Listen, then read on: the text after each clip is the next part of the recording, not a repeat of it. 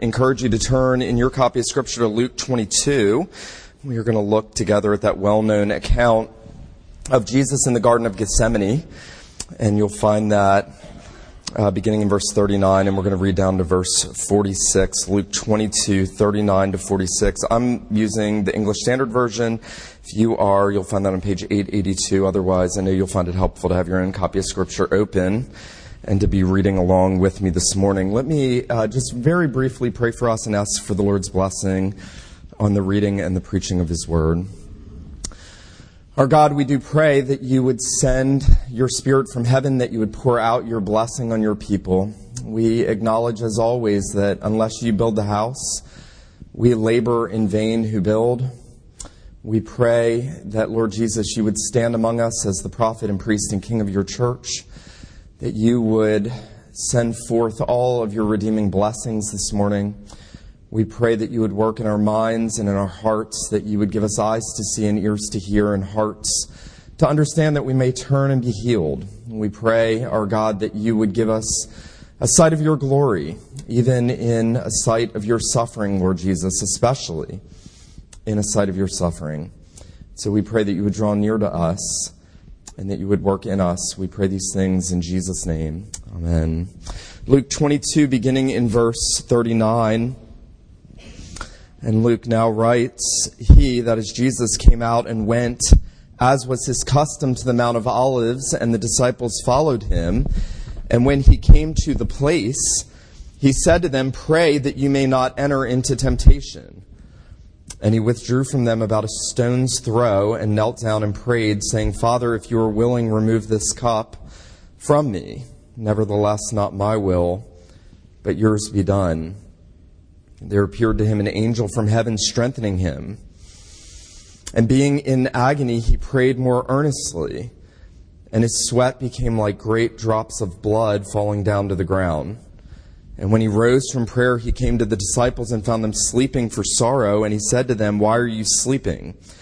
Rise and pray, that you may not enter into temptation.' The grass withers, the flower fades, but the word of God endures forever." Well, one of the things that the church has loved to do throughout church history, theologians and church historians have loved to do, is they have loved to step back and survey those suffering saints who have given their life in faithful service to Christ and who have not loved their lives even to the death and who have died the death of martyrs. There's a book I read as a young Christian, which I've started reading again, called A Cloud of Witnesses. It recounts the testimonies of many of the Scottish Covenanters who gave their lives from 1680 on during a period of intense persecution in Scotland. And one of the things that you note as you read these testimonies, one of the marked characteristics, is that most of these men and women, just the night before they are going to lay their lives down, either in the fire or on the scaffold, they are opening their hearts and they are showing what's there as they await what they know is going to happen to them the next day. One of the most famous in that book was a preacher named James Renwick. And Renwick wrote this just the night before he went to the scaffold. He said, "I've had many joyful hours, not a fearful thought since I came to prison. He has strengthened me to outbrave man and outface death, and I am now longing for the joyful hour of my dissolution. There is nothing in the world I'm sorry to leave but you." He's writing to other believers. "But I go to better company, so I must take my leave of you all. Welcome, scaffold, for precious Christ." By the way, that's remarkable that somebody can write, "Welcome, scaffold, for the sake of precious Christ."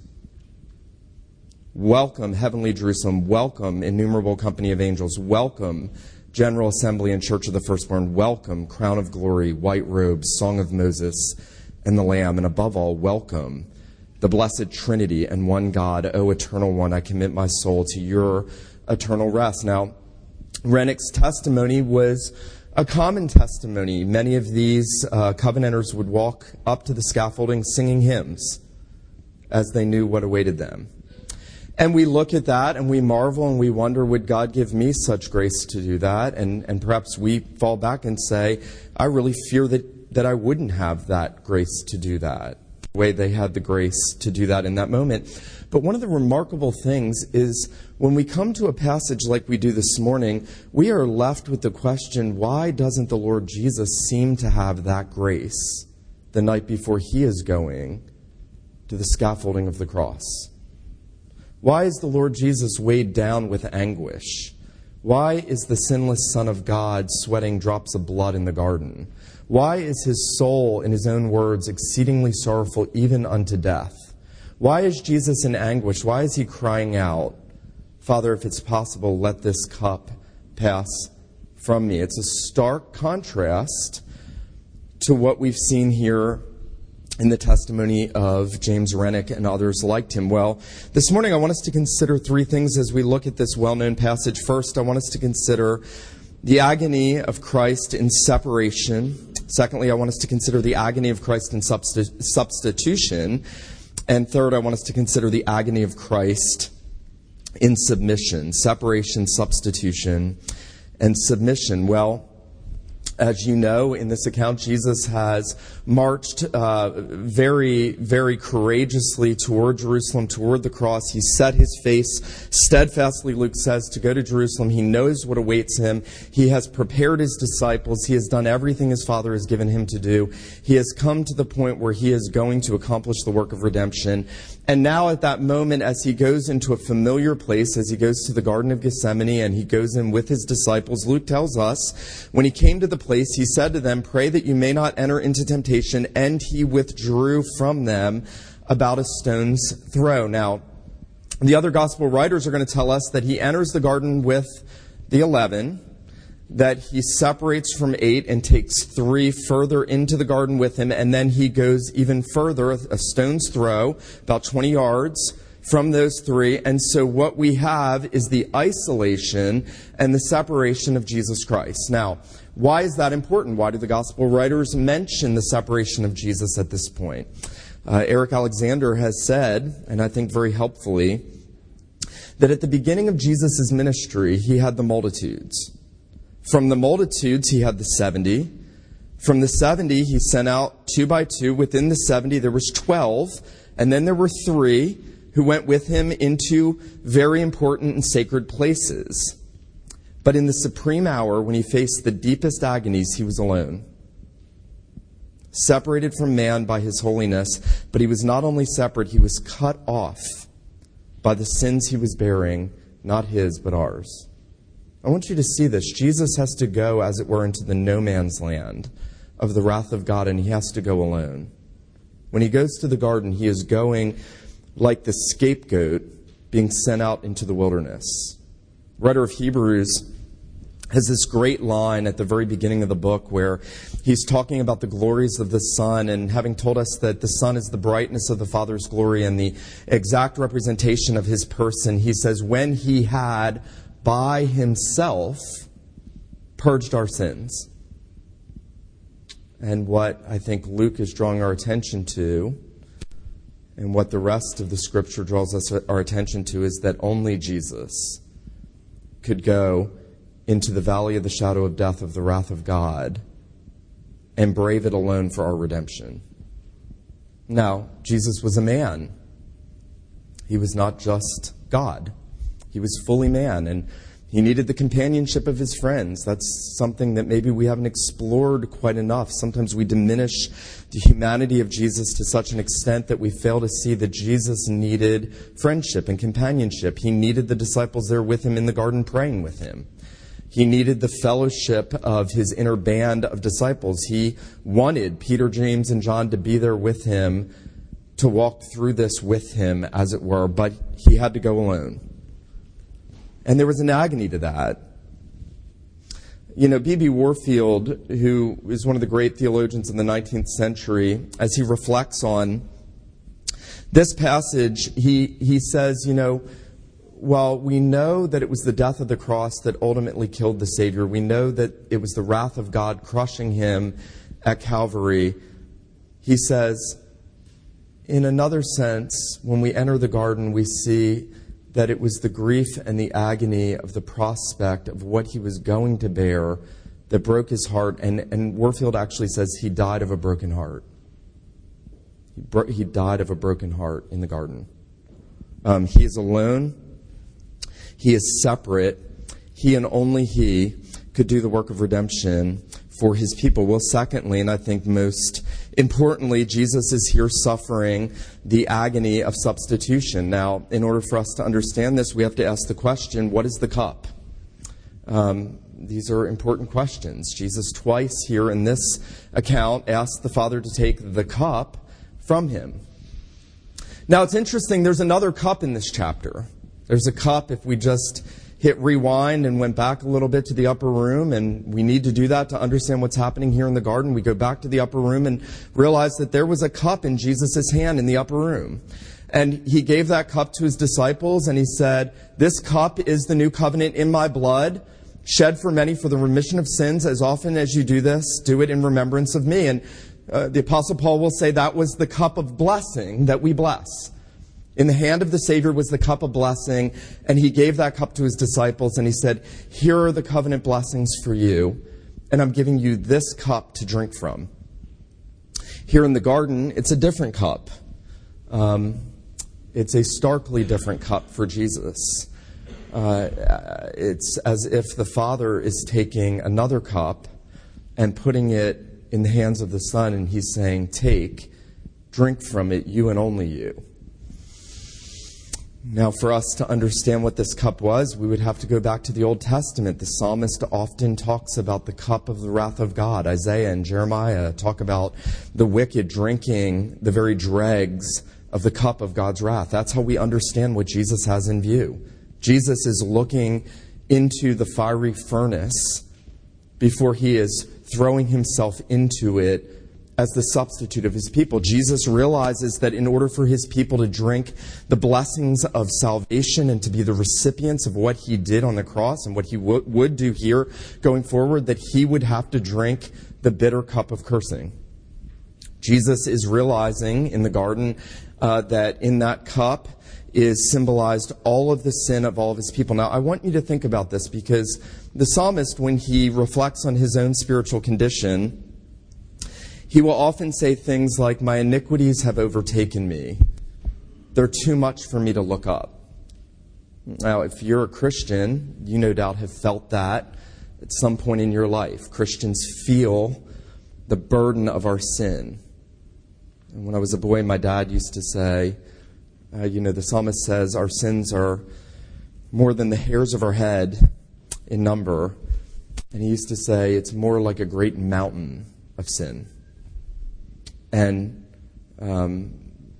John Bunyan, in The Pilgrim's Progress, when Christian is making his journey and he comes to Mount Sinai and where the law is given, and he hears the thundering and he feels the darkness and he feels as if that mountain would fall on him, is in a sense reflecting on the very thing he felt when he had the burden on his back. Now, here's what I want you to think about this morning. That weight of the guilt of all the sin that you have ever done and I've ever done, times that reality in the lives of every single person Jesus ever died for, are being put in this cup and placed on the Savior in the garden. If you want to understand what makes somebody sweat drops of blood, that's what makes somebody sweat drops of blood. He realizes that he is going to be treated as if he had committed every one of those sins himself.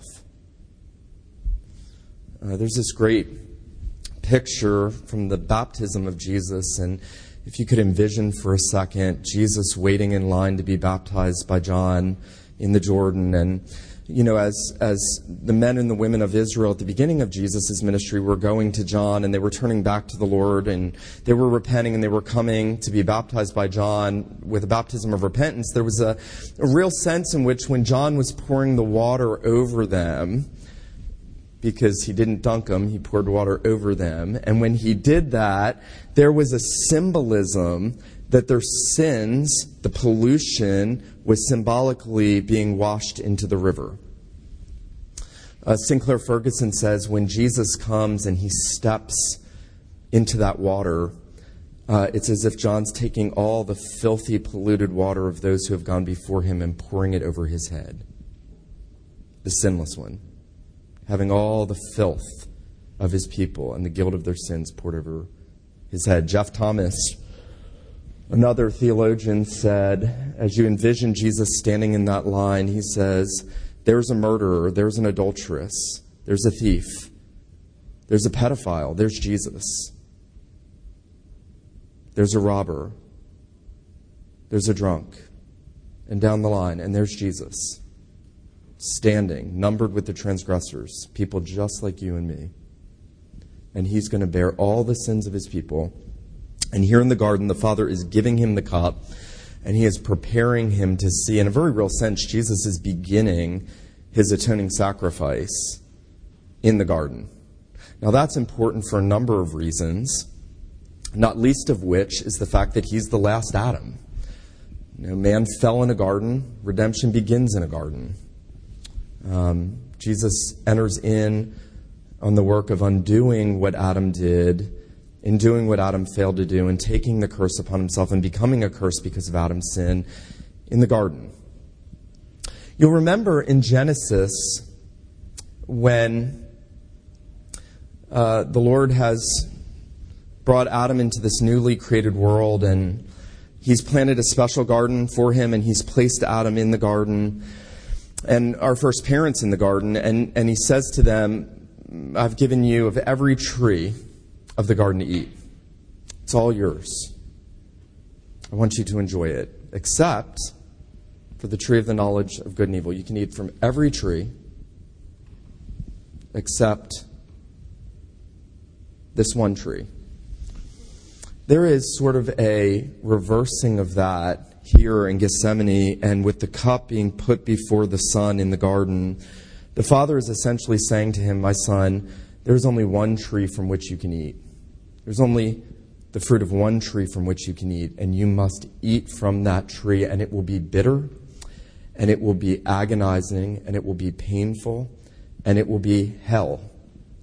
But you must eat from that tree, and that alone, as the substitute of your people. It's interesting, what Jesus is doing in the garden is both for us and for himself. The Father is helping us to see what it cost him so that we would understand who he is for us, what our sin has done, and what it cost the Son. But in another sense, the Father is preparing the Son. Jonathan Edwards has this great illustration, if you remember, in the account of Daniel, Shadrach, Meshach, and Abednego, and the three friends of Daniel there going and being brought up to the fiery furnace, and Nebuchadnezzar ordering that it be made 7 times hotter, and the very men who are preparing that furnace are dying from the heat, and they are made to look into that furnace. And Edwards says this, I'll read this to you. He says, what Christ is experiencing was the dread which his feeble human nature had of that dreadful cup, which was vastly more terrible than Nebuchadnezzar's fiery furnace. He then had a near view of that furnace of wrath into which he was to be cast. He was brought to the mouth of the furnace that he might look into it. I think that's one of the most profound comparisons. Jesus is being brought up to the mouth of the furnace of God's wrath in the garden. And the Father is saying, my son, I will have to put this cup to your lips, and you will have to drink it to the full to finish the work for which you have come into the world to accomplish. Now, the blood is mysterious. There have been no end of attempts to try to explain medically what's happening to Jesus. We know that Jesus is suffering from unbelievable anguish of soul in the garden. We also know that it was a cold night, which amplifies what's happening to him physically and physiologically, because remember, Peter is warming himself at a fire, and that even makes this more profound, that Jesus would have such a oppression, as it were, placed down on him, pressing him down, that it would cause blood to stream out of him. Several of the old Puritans would note there are 3 times in the Gospels when Jesus bleeds, at his circumcision, in the garden, and on the cross. And it's all atoning blood. It's all atoning blood. It's not just the blood of the cross. It's the whole life of Christ. It's all of his suffering culminating in his death on the cross. But here in the garden, Jesus is showing us that substitution is already at work and what it is going to take, him shedding his very blood for the sins of his people. Nothing less than blood being pressed out of the Son of God for the sins of his people, so that we might be pardoned and cleansed. Well, then there is, thirdly, the submission, the separation. He's cut off from his people because he's going to be cut off from the presence of God. He is getting a view of the substitution and now the submission. Well, notice that Luke tells us twice that Jesus prays that if it's possible, the cup be taken from him. Well, what is Jesus doing? I thought that Jesus willfully came into this world to lay down his life. I thought that the scriptures taught us that Jesus is one with the Father and that he is God, and he is no less God than the Father is God. He is no less God than the Holy Spirit is God, that he is not subservient to the Father in any way, shape, or form, that there is one God, the same in essence, and that the Son, Jesus Christ, is, as the Apostle Paul said, in the form of God. That everything that makes God God is true of him, that he is the infinite and eternal God. And he is. Jesus emphasizes the importance of that fact when he says in John chapter 8, if you do not believe that I am, a clear allusion to Jehovah and his self-designation at the Exodus, you will die in your sins. Before Abraham was, I am. I am that I am. I'm the unchanging God. He's the same yesterday, today, and forever. He is the Lord over all the earth. This is how much Jesus is God. You're sitting here, breathing God's air. Your heart is beating. You're listening, maybe some of you are listening, because Jesus is upholding you by the word of his power. The same Jesus in the garden, pressed down in agony, right now is commanding your existence. Wow. That's awesome. You wouldn't even be here if he wasn't commanding your existence right this second. That's awesome. And yet, the same Jesus prays, if it's possible, let this cup pass from me. What is he doing? Is Jesus faltering? I've actually heard well-meaning and yet theologically ignorant people say Jesus is faltering. Jesus here he's shying away and he is in a sense on the brink of sinning. No, far from it. Now, you have to listen very carefully. You have to listen very carefully. It would have been sin for Jesus in his human nature as a man who had lived in perfect, unbroken fellowship with his Father from the day he was born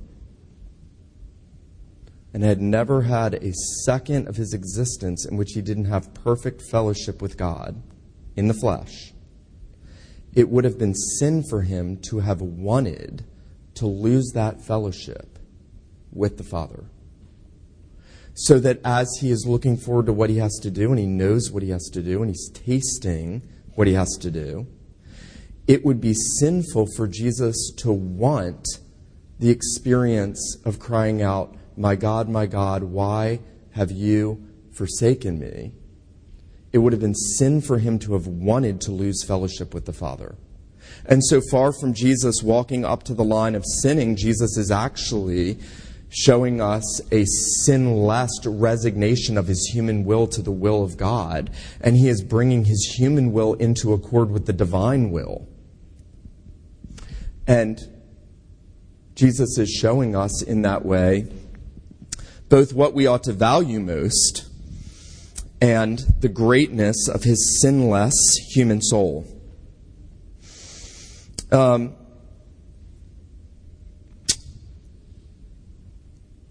Now, you may be asking, well, how does that square with Jesus needing to be strengthened by an angel? And these are some of the most profound details of this passage. Notice that Luke tells us as the Savior begins to pray, Father, if you're willing, remove this cup from me. Nevertheless, not my will, but yours be done. Notice verse 43.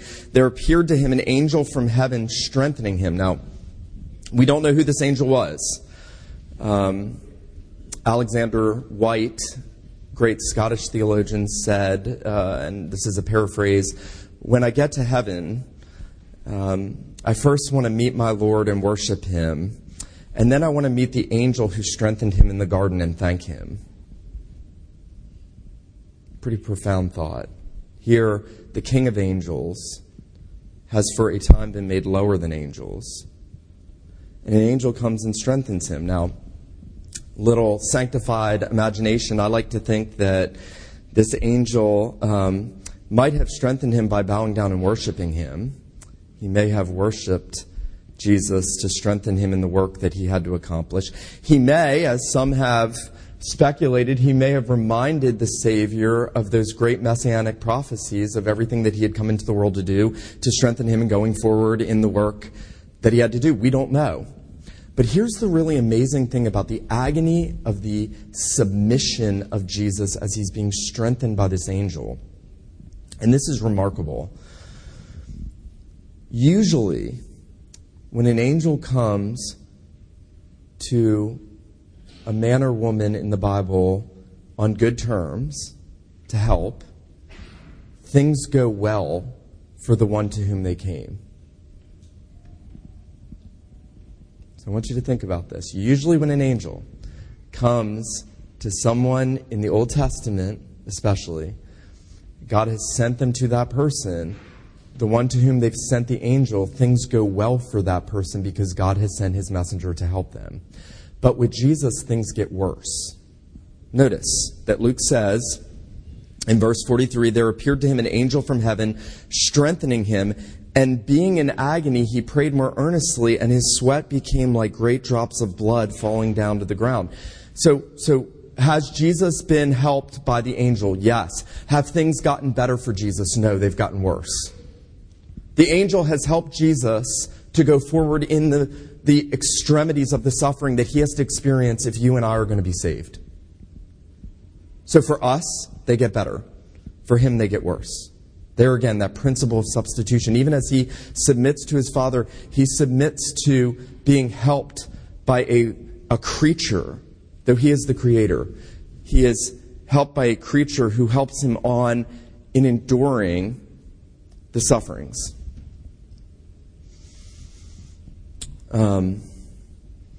We're in deep waters when we come here.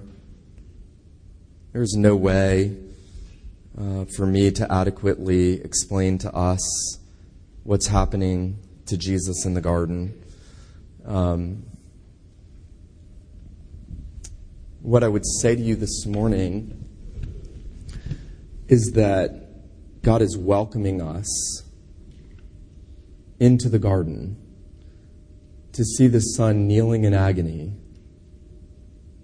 in preparation of hanging on the cross, so that you know you can come to him, and so that you can know it doesn't matter how great your sin has been. It doesn't matter.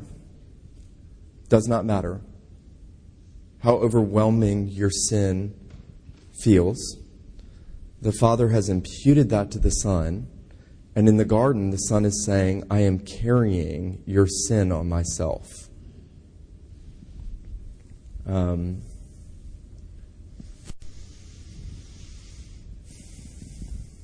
We don't come to Jesus at the beginning of our Christian life and then stop coming to him. We don't go to the cross and then stop going.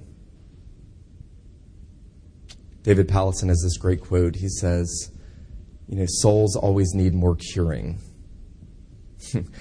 I don't need to know anything about you to know that your soul needs more curing. Yes. If you're a sinner, your soul needs more curing. When Satan comes and accuses you and brings all your sins up before you. You don't have to say, I'm not that person, I'm not that bad. You can say, oh, I'm much worse than that. And my Savior has taken everything on himself, and I stand at the foot of the cross where he didn't sweat drops of blood, but he poured his lifeblood out under the wrath of God to propitiate that wrath, to atone for your sins, and ultimately to bring you to glory. You know, it's very interesting, isn't it, that Jesus begins his sufferings in a garden, and he ends the work of redemption in a garden. He rises in the garden. And he opens for his people the heavenly paradise. What is Jesus doing in Gethsemane? He's opening paradise for his people who will come to him and trust him. Now, the wrong response to this would be to feel sorry for Jesus. You know, many people have looked at what Jesus has suffered and felt sorry for him and went to hell. Jesus doesn't want you to feel sorry for him. Jesus wants you to trust him and to come to him and to believe in him. Jesus wants you to worship him. He doesn't want you to feel sorry for him. He willingly went forward through all the terrors of the wrath of God in the cup. He bore all of it for us. And we sang, Man of Sorrows, what a name for the Son of God who came. And I always feel a little guilty when we're singing out, Hallelujah, what a Savior, and our hearts are not really singing that. And I know my heart is not really singing, Hallelujah, what a Savior. How can we look at Jesus Christ in the garden and not say, Hallelujah, what a Savior. What a Savior. Let him who has ears to hear, let him hear what the Spirit says to the church. Let me pray for us. Father in heaven, we are so weak and we are so sinful. And we are thankful, Lord, for the one that you've given us as a Savior. Lord Jesus, we thank you that you braved the wrath of God for our sin. We thank you that you pressed through the agonies of Gethsemane so that you would hang at Calvary. We thank you that you sweat great drops of blood for us and you poured out your blood for us. We pray that you would cleanse us, that you would remind us that you've taken away the guilt of our sin. Lord Jesus, would you remind us that you have broken the power of our sin? We pray that you would give us hearts that long to worship you for who you are and what you've done. We pray that you would never let us lose a sense of astonishment at what you've done as the separate substitute who willingly submitted yourself in all things, even to the point of death for us. We pray that you would work in us and that you would build us up in these truths. We pray these things in Jesus' name. Amen.